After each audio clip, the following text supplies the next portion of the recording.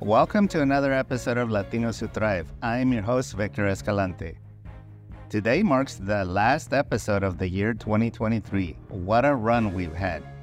Today I'm breaking things up a little bit by answering questions that have been submitted by some of you and questions that I had to answer for a local story that was done about my podcast. So I decided to give you some insight and some history into how this came about. So one of the questions I was asked was, what initially inspired you to create a podcast focusing on Latino success stories? In my experience, working in media, as a media veteran, working in TV, radio, print media, I worked at the Houston Chronicle and the Business Journal, I saw that Latinos were not getting enough coverage.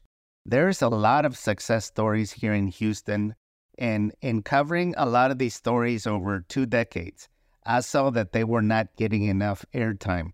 And I also saw that the stereotypes of Latinos is not being properly portrayed, and we need to have a greater representation. And so I decided to focus on bringing these stories and their struggles to succeed, and at times to succeed against all odds. And so I'm very thrilled and I'm very excited to bring you these stories that many of these people I know firsthand. Another question is, do you feel your own personal experiences as a Latino have shaped the direction of the podcast? Totally, 100%. As a Latino, as an immigrant from Mexico, coming to America and living firsthand through a lot of the challenges, first the language barrier, then the cultural differences, and then all the different stereotypical roadblocks or barriers that we had to overcome in order to establish ourselves have deeply impacted me. And I try to bring you some of these points in my interviews to showcase how others have done it and how you can do it also. Another question is, what are the biggest challenges and triumphs you face in running Latinos Who Thrive? Early on, the biggest challenge was just trying to get guests, because if you're just starting out and you don't have a following, the big names, the big success stories don't necessarily want to come on your show.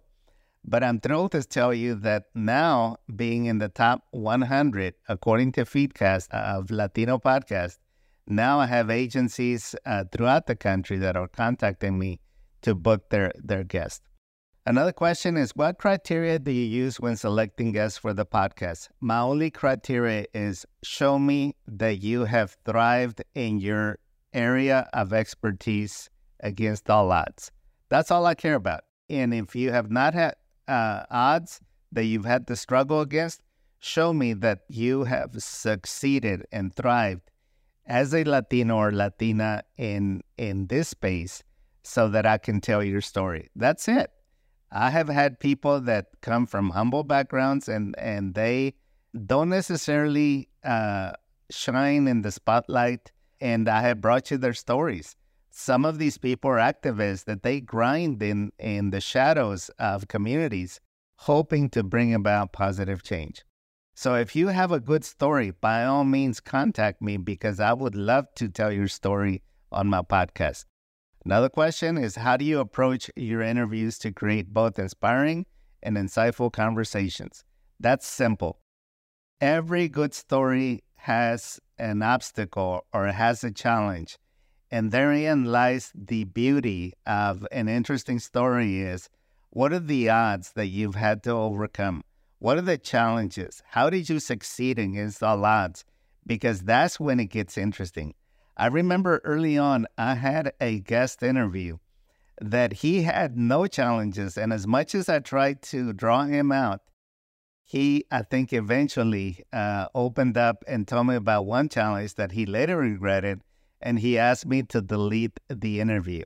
So if you are not transparent, if you're not ready to tell us some of these challenges that you've had to overcome, then this podcast is not for you.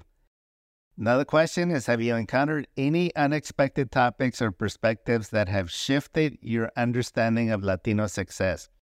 I wouldn't say so, because the lane of Latino success there's a lot of things in common. In doing this podcast over now going on 4 years, you begin to see the themes and the topics, and basically the faces change or the names change, but the story is relatively the same.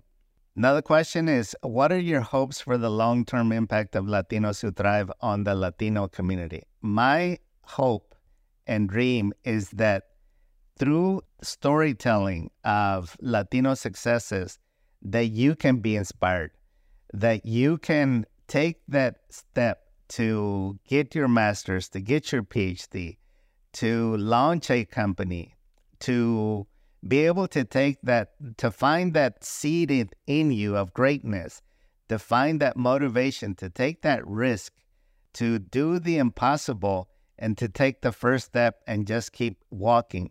Just keep moving forward for you to become a huge success so that I can tell your story. The other question is, how do you see the podcast fostering connections and building a sense of shared purpose among listeners?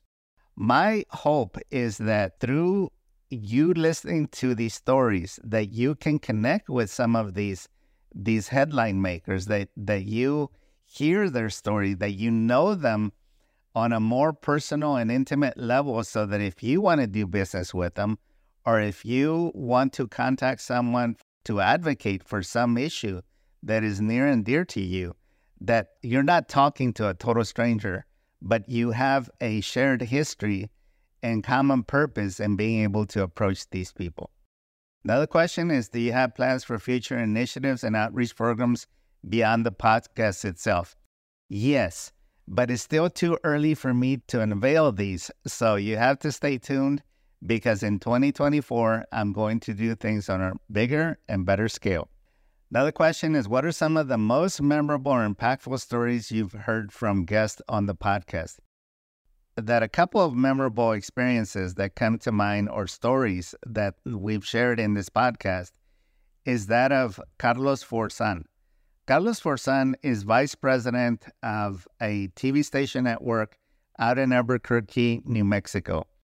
And I'm reminded of his story of how he had to basically trust God to lead him to where he was meant to be after he was laid off from his job as general manager of a radio station, where I met him and worked with him together in El Paso. It turned out the right decision for him. The right choice was, of course, properly made when he prayed to God that he lead him to where he was meant to be. And of course, he is a huge success out in that marketplace. Another story that comes to mind is a local community leader. He said that you gotta put yourself in the path of success. What he meant, and he used the example, it's almost like you have to get in the middle of the road for success to hit you. What he meant by that, of course, is that you have to be positioning yourself to be run over by success, because you got to be at the table. You got to be at those networking events. You got to be able to connect with people. You got to be able to make pitches to decision makers that can turn out to be a big windfall. So my advice to you is always trust in God that He has a plan for you, that He will lead you to the right place, and always put yourself in the path of success. No one ever succeeded being in the shadows, being in the dark. So you got to take initiative. You got to take action. Another question is, have you featured thrivers who offered practical advice or actionable steps for achieving success? Every single interview, I tried to bring you actionable steps that you can take, because a good story is not properly processed if you don't have practical steps that you can take after listening to a good story. So that is why I always try to squeeze from every interview they can share with our listeners. One final question is, do you have advice for aspiring Latino entrepreneurs, professionals, or leaders who want to make their own mark on the world? Yes. Advise you to be a reader. Always stay abreast of the latest and greatest books that are coming out, because readers are leaders. I have a huge library, and I have easily read over 800 books in my lifetime. And I'm always reading 2 or 3 books at a time. because you need to be educated in current events, in current trends, in current thought leaders. I also advise you to up your game and learn skills that are going to bring you compounded benefits, such as public speaking, which is why I offered in 2023. A client of mine came to me asking me to train her in public speaking, and I decided that this was a very, very necessary skill set that people need to learn. And that is why I launched my public speaking mastery course training. I also encourage you to network with key people in your community. Join chambers of commerce. Attend networking events by other groups and organizations. And always find a way that you can share in your talent, in your time, and your energies towards causes that are near and dear to you, because it is only by giving that you're able to be recognized as being someone that is trustworthy, someone that is going to be able to be brought into circles where those circles are closed unless you bring something to the table. I'm reminded of my friend Jose Monterrosa, who serves on a lot of boards and has served in a lot of organizations, and he introduced me to the concept of being a volunteer for a lot of these organizations early on. And of course, it's no wonder that he's at the top of his game and that he's success. That's going to do it, my friends. Until 2024, go out and thrive. And thank you so much for your listenership. And thank you so much for your continued listening. Have a great end of 2023. So long.